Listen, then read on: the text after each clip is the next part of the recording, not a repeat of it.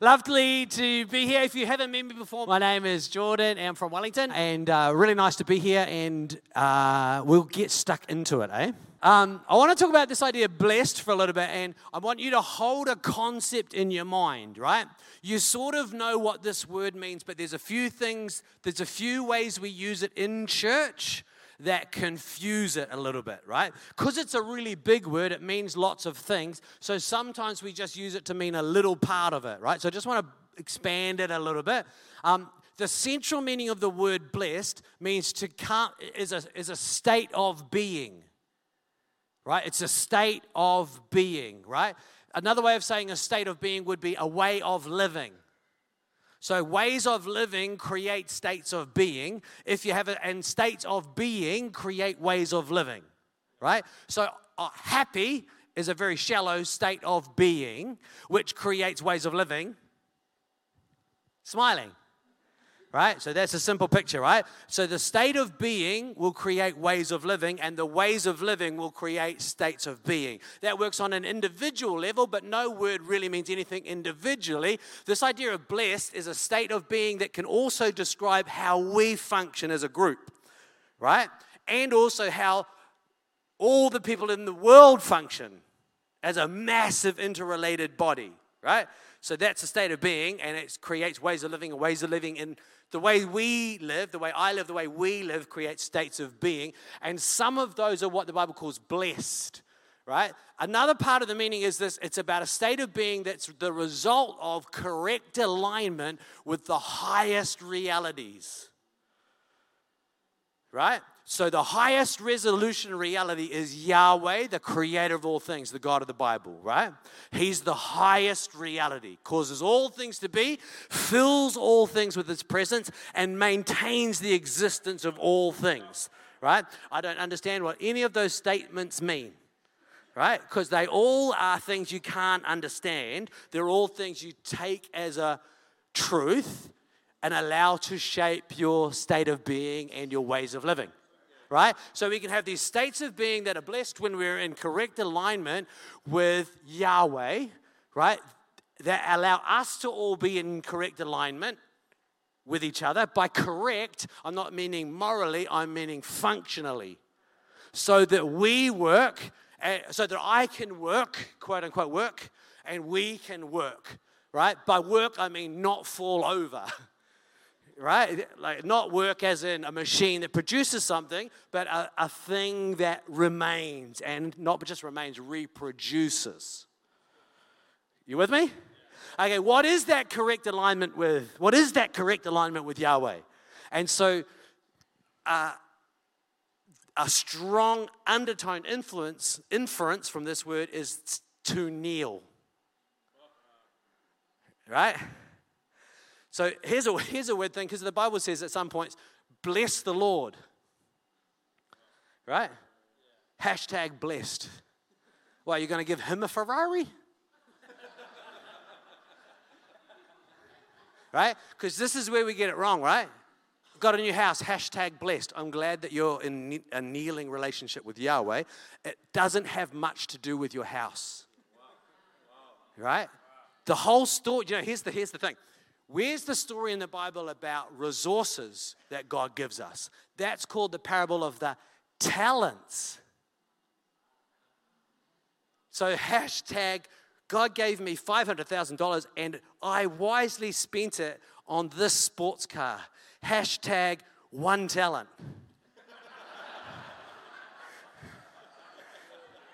Right? Versus, the bank gave me $500,000 and another 3 or 4, and I spent it on this house in which we are going to build a family under the shadow of Yahweh that honors his presence amongst us. We're going to raise children who live in right relationship with God. Hashtag blessed, right? But also hashtag 5 talents, right? Because I'm engaging in the world in a way that's reproducing for the future. Right? Simple truth, $500,000 house is appreciating the value, strengthening your position in the world so that you can be a blessing, right? The $500,000 Lamborghini is now worth $200,000 as soon as I own it, right?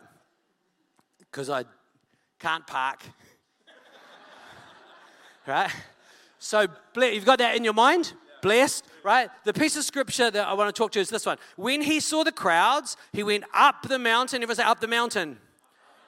No one did the hand action, right? So up the mountain. He sat down. His disciples came to him. Then he began teaching by saying, blessed are the poor, for the kingdom of heaven belongs to them. Blessed are those who mourn, for they'll be comforted. Blessed are the meek, for they will inherit the earth. Blessed are those who hunger and thirst for righteousness, because they're going to be satisfied. Blessed are the merciful, for they will be shown mercy. What's he describing? He's describing all the ways we can get the shape right. Right? Blessed are the merciful, blessed are the pure in heart, for they will see God. Blessed are the peacemakers, for they will be called the children of God. Peacemakers is a state of being, and it's a way of living that creates a state of being and a way of living, right? Blessed are those who are persecuted for that righteousness' sake, for the kingdom of heaven belongs to them. You're blessed when people insult you. So hopefully we'll do some of that today, right? And persecute you. I'll just persecute Nate. And say all kinds of evil things about you falsely on account of me, right? That's what social media is for. Rejoice and be glad, because your reward is great. Where? In heaven. Where's heaven? Your reward is invisible, right? For they persecuted the prophets before you in the same way, right? Okay. Blessed is like this modern word that I spend most of my life talking about. Blessed is like that word flourishing. Who's heard this word flourishing?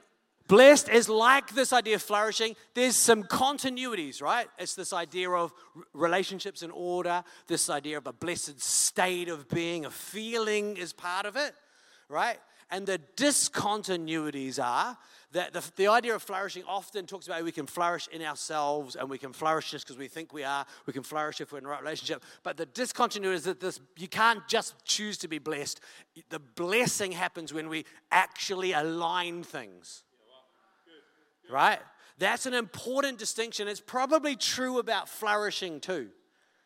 It's not really until you make actual shifts in things like sleep patterns, diet, that your body starts working.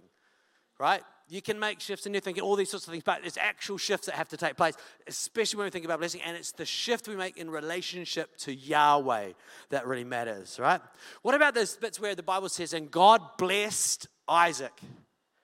And God blessed Abraham. A way to understand the ancient Hebrew is that God knelt Abraham down.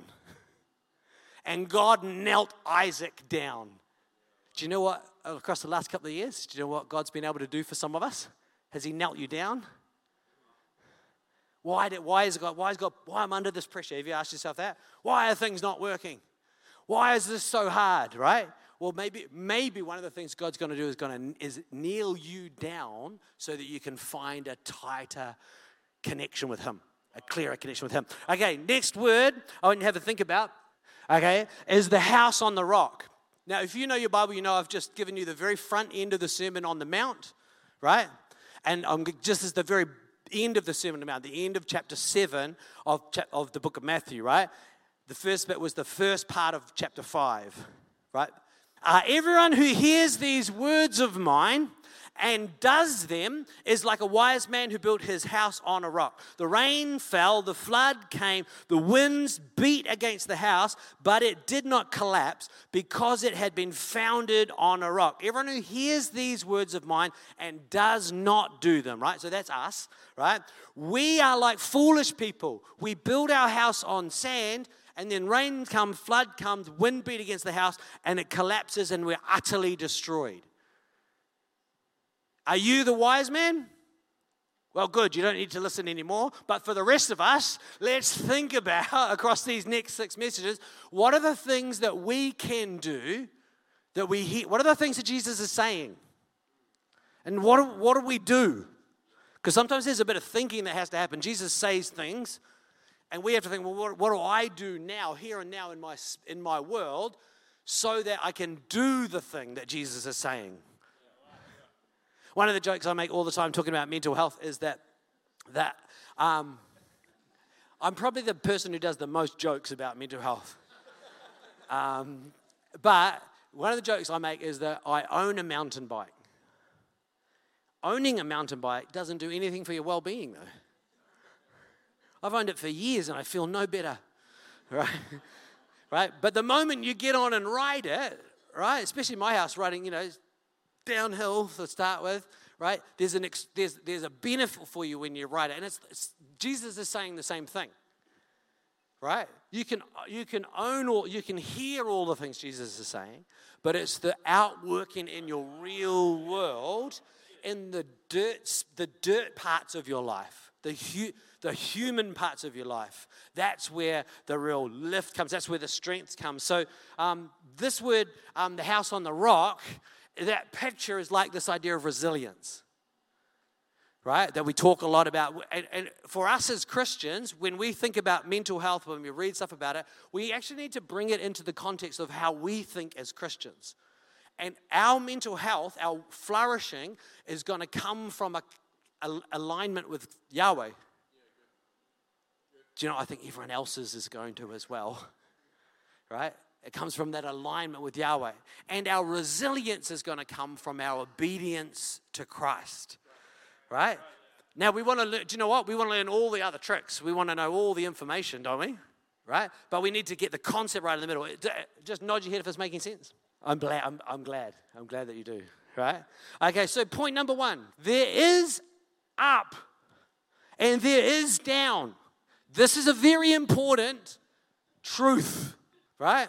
That many, many people, around about half of the world, are wanting to deny. There is up and there is down, right? So listen carefully. When he saw the crowds, big crowds, all these different people all moving around, and who's in the crowd?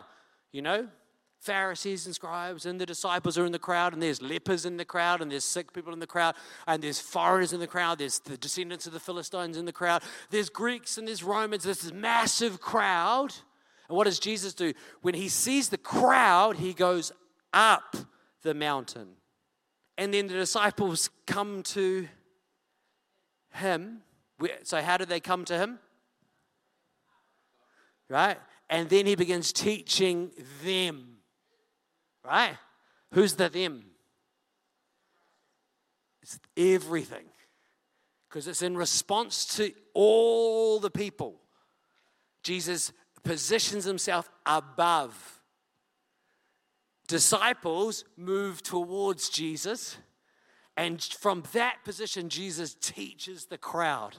Right? What does he say? I see all the crowd, I see all the masses, and I long to draw them towards me under my wing. That's the same picture where the way God blesses us is he comes above us so that we can come up to him. He creates this vertical reality so that we're not stuck in this horizontal shambles.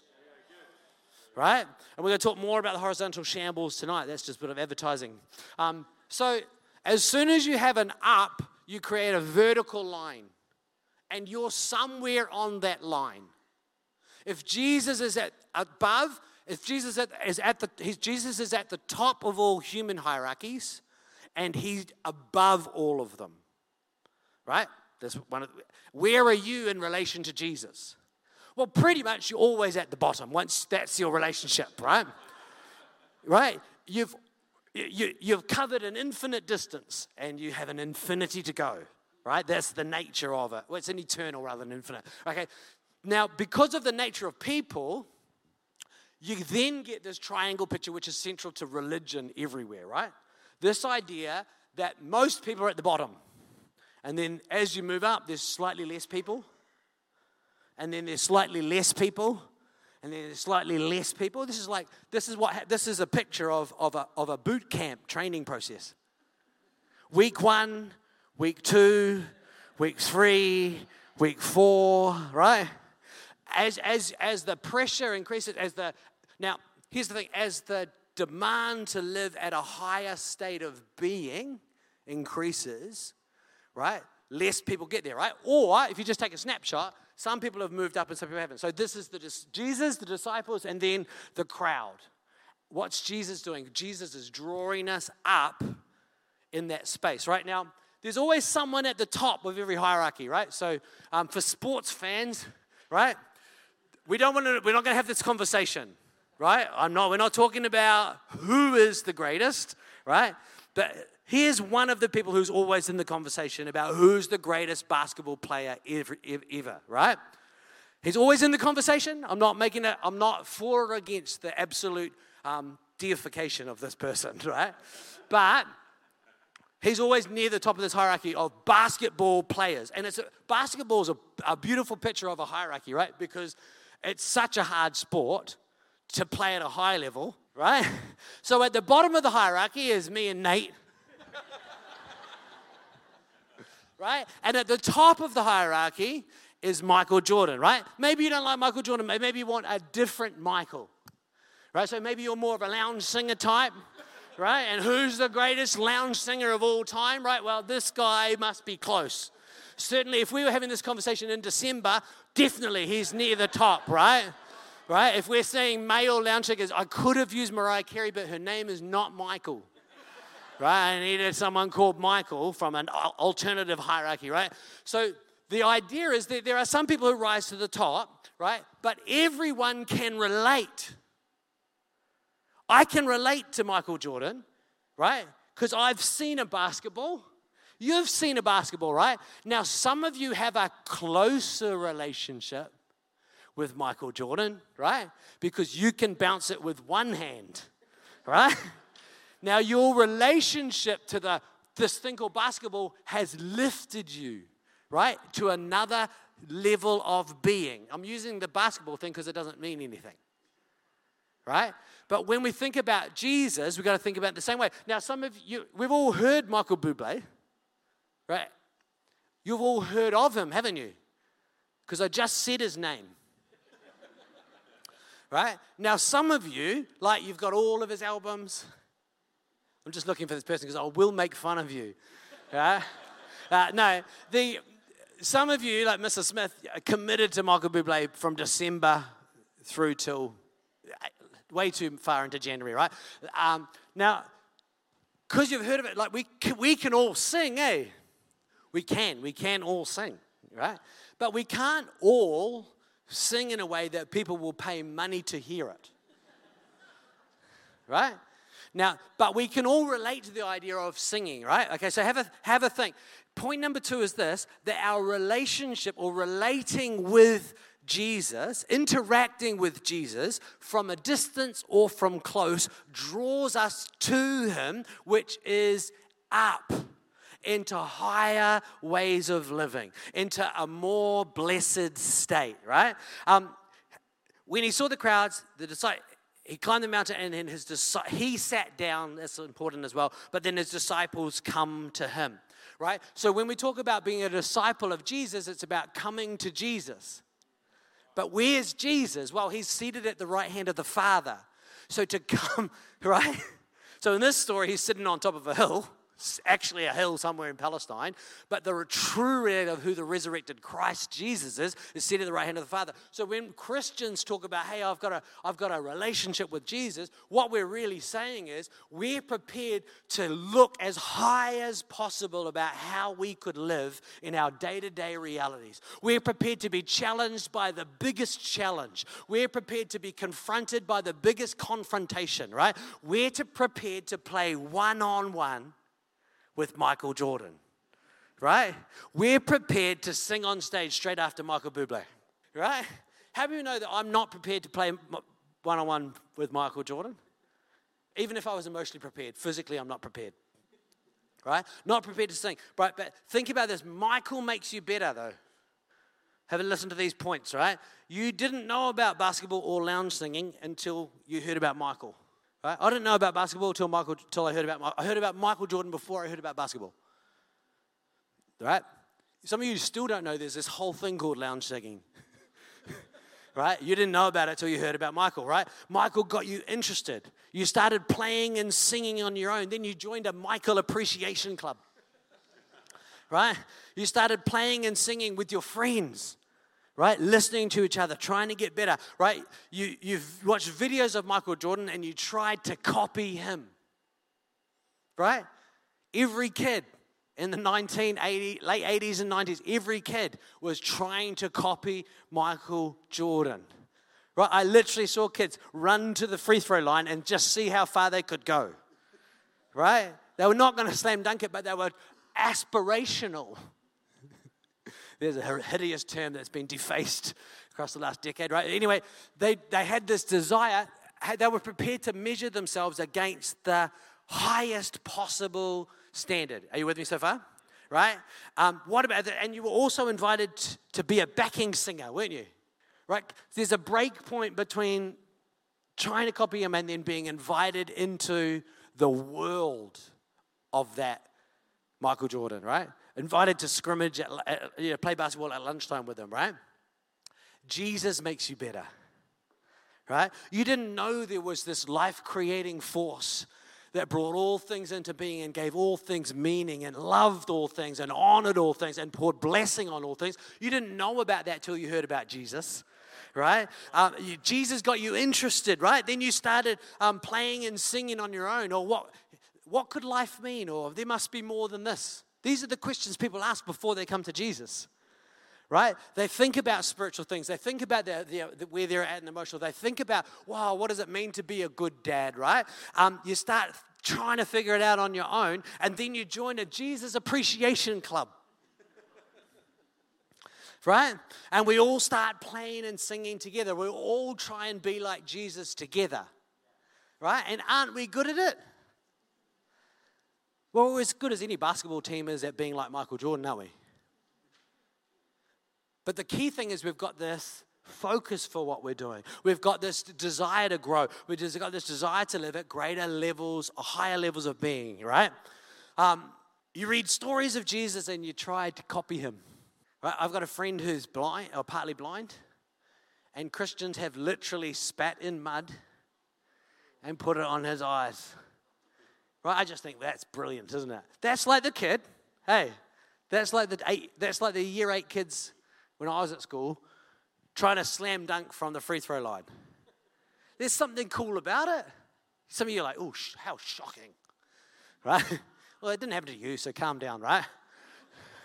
It's not shocking. It just shows, hey, there's this opportunity for us to grow, to be like Christ. And what does that mean? Well, it doesn't mean spitting in mud and wiping on blind people's faces necessarily, right? It doesn't necessarily mean that, but it means, hey, we're reading these stories and we're trying to be like Jesus, but then there's the shift that takes place when our relationship with Jesus goes from being one of distant admiration from the crowd to being one of his disciples, where we get to come to him, right? Where we can sit with him, where he doesn't just tell us stuff, but he also opens it up and explains it to us, right? Where we can ask him questions. You know, we can ask Jesus, the creator of all things, the sustainer of all things. We can ask him a question like, hey, Jesus, you said this. What does that mean for me in my job?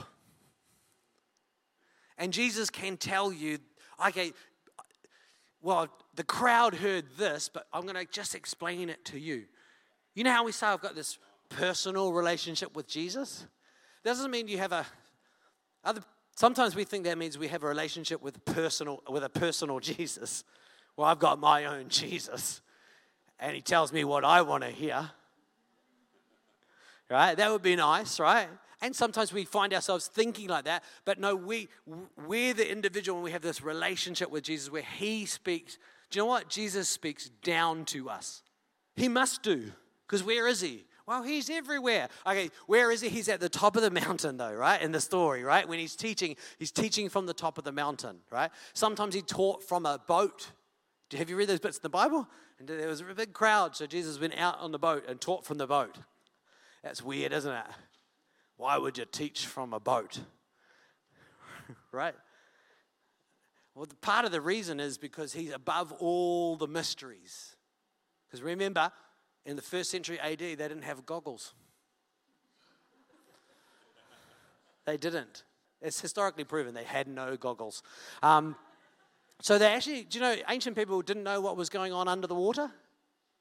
So Jesus out on the boat, he's above all of that mystery of this underwater reality. God, he sits above it, afloat on all the chaos of what might be under the water, right? Walks on the waves. All those pictures are the same thing. Jesus is up on the top of the dry land, but he also can stand on the chaos. He can stand with everything shifting and changing, and he can teach us from there as well. Amen? Okay, there's a lot in that last little bit. Right, but we won't go into it because I've got like 4 more sermons. I don't want to shoot all my bullets. And next time I'm here, I'm like, let's turn to a story about David and Goliath. And you'll be like, what? Okay, so point number 3, right? For those of you who are keeping score, this is the last one, obviously, because there's only ever 3 points in a proper sermon, right? People who do 4, they just couldn't decide, right? And I just think that shows a lack of solidness of mind. I think it should be 3 points, right? And leave the next one for tonight. We don't want to sit here all morning, listen to a 4th point. Just give us 3. That's what I say. Just quietly in my head. Right? I don't say those things out loud. Certainly not in a public space like this, right? Jesus fills everything everywhere, right? Good? Jesus fills everything everywhere. That's a quote from what book of the Bible? Bible college students? Graduates? Pastor Bruce? Yeah. If only Pastor Helen was here, then we would know where this was from. This is from the book of Ephesians. He fills everything everywhere with his presence. Right? This is the scripture. It says, when he saw the crowds, he went up the mountain. After he sat down, his disciples came to him, and then he began to teach them. And I think that them is the crowds. He begins to teach them. So, in the same way that Michael Jordan and Steph Curry and LeBron James and Bill Russell, Michael Jordan fills all of basketball, right? Because there's literally a silhouette of him on half of the actual basketballs in the world, right? There's a picture of him on half the basketball shoes, right? He fills all of basketball. Right? There are people in here who can't play basketball, who've never played it competitively, who are currently in this room now wearing shoes with a picture of Michael Jordan on them. Right? You don't need to confess. Right? I'm just pointing out the fact that Michael Jordan fills the whole space. And I can't really say to you, well, come on, people do this, right? Name 5 of their best songs. How dare you wear a Metallica t-shirt? Right? And sometimes we do that as Christians, don't we, eh? Oh, name 5 of his best verses. You think you're a Christian, right? You think you're a Christian? No, it's about this. How many of you heard of that? Remember this movie, I Want to Be Like Mike? Right? That's who we are. We're the kid trying to do the thing. Be like Jesus. Right? Oh, we want to be like Jesus. Now, why do you want to be like Jesus? Well, part of it is, I'm going to rephrase it again. Why do you want to try and be like Jesus? Because trying to be like Jesus allows you to live in a blessed state. Right? Because trying to be like Jesus in your everyday life, right? The way you drive. What did I say? I said trying to be like Jesus in the real world, not in our heart and our attitude and our spirit, but also in like the way we drive, the way we speak to our children, the way we relate with our husband or wife. We're not going to be like Jesus much, but we need to try and be like Jesus because that shifts us into a blessed state where God begins working, right? And it shifts us as we try and be like Jesus. It moves us closer to him. And here's the thing. He then draws us up. Did anyone get to choose to be a disciple? Is there that story of Jesus is walking down the lake and he says to Peter, come follow me. And another bloke called, I can't come up with a name, Nate. Another bloke goes, oh, me too, I'll be a disciple. There's no story in the Bible where people get to choose, right? Jesus calls people up, right? Now, everyone began following, right? But Jesus calls these people out. And the truth is this, that we begin following Jesus. Maybe we respond, we put our hand up, we open our heart, we pray prayers. But the actual thing, the actual discipling thing is Jesus drawing us up. Right? So Peter walked on water, eh? How far? We don't know how far, but not far enough. Right? It would be a terrible miracle if Peter walked all the way to the other side. Because then you'd have to too. Right? And you can't, right? Because you do a few steps and then you fall down. You jump in the air, you spin the ball around behind you and it flies out the sideline. Right? And your team are like, oh. All the other Michael Jordan appreciation people, the other people in the club. And we do that all the time, don't we? Try and be like Jesus, say something stupid, and all the rest of the Jesus appreciation club. Right? There's this desire in us that comes from the bottom up of that arrow. Right? But the miracle comes top down, where Christ himself reaches down and draws us up into what? Into states of being and ways of living that are blessed. Amen? So a really important question then is, what's your next step up? What's the thing that Jesus is speaking to you about to draw you up? What's he saying to you? Well, do you know what? If you can't think of anything specific, I just would make a suggestion. You should read the Bible. Lots of great ideas in there about ways you could be better. Right? And I've found reading the Bible generally makes me realize I need to do better. I hardly ever read the Bible and think, yes, I'm pretty sure I've got this on lock. In the same way that watching Michael Jordan play makes you realize there's always more, right? But we don't just get to watch Jesus play, we get to play the game with him. Amen? So what's your next step? Maybe close your eyes for a second. I just don't want to rush on to the next thing because I want you to think of a thing. I want you to think of the simplest thing. I want you to think of something that you can put into action and say, Jesus, I want to put X, Y, Z or into action. Don't say X, Y, Z in your prayer. Say your actual thing. But Jesus, I need you to work with me in it to lift me up.